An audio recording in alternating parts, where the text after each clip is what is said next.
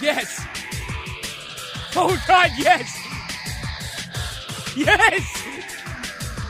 It's here! Holy shit, it's here!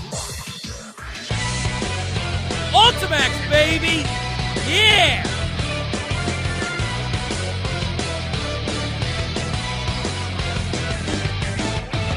Sup, you lovely, awesome people. It's Greg of the Steve and Greg podcast. That's not about shoes, and I'm here to tell you about Persona 4 Arena Ultimax.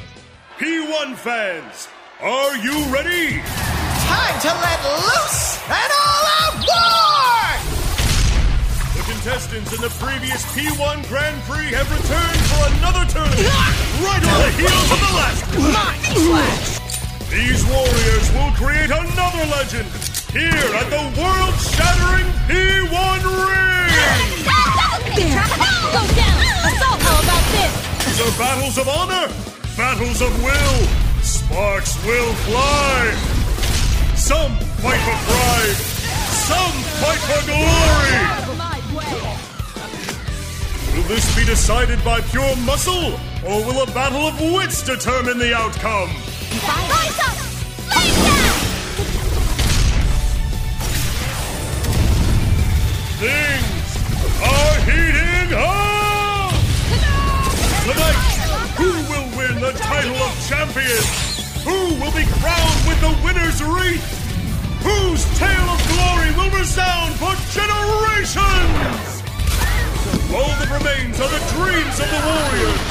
As the Grand Prix plunges into its final chapter, the P1 climax is... Barely getting started! ArcSys did a great job on the first Arena game, and they really shine in the sequel with its complex fighting system, but it's so easy for newcomers to just jump in and look really fucking cool while they're playing it. The game is the same.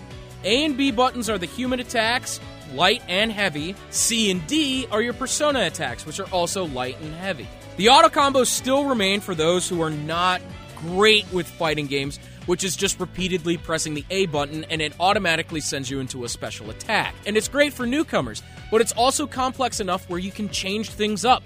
It's very easy for anyone who's never played a fighting game before. The roster for this game is gigantic, with 9 brand new playable characters, each with their own unique personalities and abilities to use in battle, even though every character uses the same exact punch-ins with the controller. A is still light attack, B is still heavy attack, and getting into your awakened abilities or your normal ultimate specials are exactly the same, but each character moves and acts differently. It's easy to go from one character to another without getting too lost on the controls, but since every character is so unique, you feel like you're playing someone completely different rather than just the same clone character.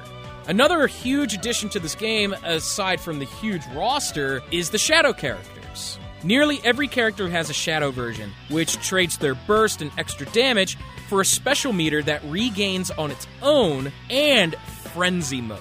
In Frenzy, your character can unload as many special abilities as much as they want for a short amount of time. So you can go absolutely fucking bonkers with your combos. And it's easy to go from one combo to the next with a shadow character, where it's a lot more difficult with your normal character, as in you would have to initiate a one more, which costs half your special bar. Another addition is the S hold. By holding the A button and letting the bar fill up to release a combo that you'd normally have to punch in a combo for. But letting it charge is an issue because it's really slow and it's a lot faster just to punch in the combos by yourself. The online is really strong, sans if you're playing some guy in Japan, so you'll always deal with lag at the beginning of a match, but as it gets into the actual match, the connections are very strong, with maybe 1 or 2 times where I was kicked off. It's also really easy to find matches now, as there's a lobby mode. So you go into this lobby, you find machines, and you find other character avatars who run around, and you can just challenge each other. And the great thing is there's a lot of ones for newcomers. So if you want to try out these 9 new characters with their own special abilities and whatnot, this is a great place to go to. However, assholes exist. So you'll get these guys who are really, really fucking good, who know how to play the characters from the first game's roster and whoop your ass. but that's very few and far in between. But the thing is, even though if you're fighting an asshole who's really, really good at the game, it's a lot more satisfying losing to a person than it is to a computer. There are a ton of things to do in single-player mode, however. From score attack mode, where you take on super powerful versions of the roster without losing, a golden arena mode where you face a gauntlet of fighters, but you level up and you add stats to your characters, and, of course, there's the story mode. The story takes place about a day after the first arena's story. It's a fun little bow to tie in this case, and it's great to see the full side of both the Shadow Operatives and the investigation teams from Personas 3 and 4 go back and forth with each other. The voice acting is always solid, even with some new swaps such as Matthew Mercer taking over Troy Baker's Kanji Tatsumi. But the original cast at P3 returns in full force, such as Vic Mignogna and Michelle Ruff as Junpei Iori, and Yukari Takaba, the two staple characters from the beginning of Persona 3. The characters of Personas 3 and 4 are great, and to see them bouncing off one another is really funny, really charming, and enjoyable. However, story mode still has that really fucking stupid, novella-esque type story where nothing is really seen, you have to read most of it. And with a fighting game, I don't really want to read. I kind of want to beat the shit out of things because I'm awesome. So watching character avatars going meh, meh, meh with their mouths while voices go off gets really tiring after a while, especially since there's 3 story modes if you decided to get the Adachi DLC. One major issue I have, however, is the sound mixing for both Kanji and Naoto, who have new voice actors for this game. Rather than having the new actors do all the lines for the in-game fighting when you're actually, playing the fucking fighting game, they mix the original performances with the new, and it just doesn't mesh. Don't get me wrong, the acting on the story side for both Kanji and Naoto are great. They do a really nice job with the script. It's believable. They sound young. It's a nice performance. It just doesn't mesh well with the original performances. You can't go from Troy Baker... Strange? What's this strange stuff, huh? Are you saying that I'm strange? You shitheads better get the hell out of my face, or I'm taking you down! I look like I'm joking! And then immediately to Matthew Mercer... Look, you bastard, don't go bothering Yukiko-senpai. What? You're the one bothering her, you imposter? What was that? I'm the real one!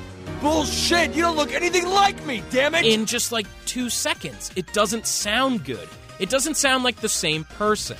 All in all, I love this fucking game. I mean... Did you really expect any less from me? I've been dying for this game since the first one. If you've never played a Persona game, it's fine. Avoid story mode and enjoy the absolutely insane high school kid versus high school kid with psychic powers, and play with your friends. Persona enthusiasts, you'll love the great character writing and the nice little bow on the story.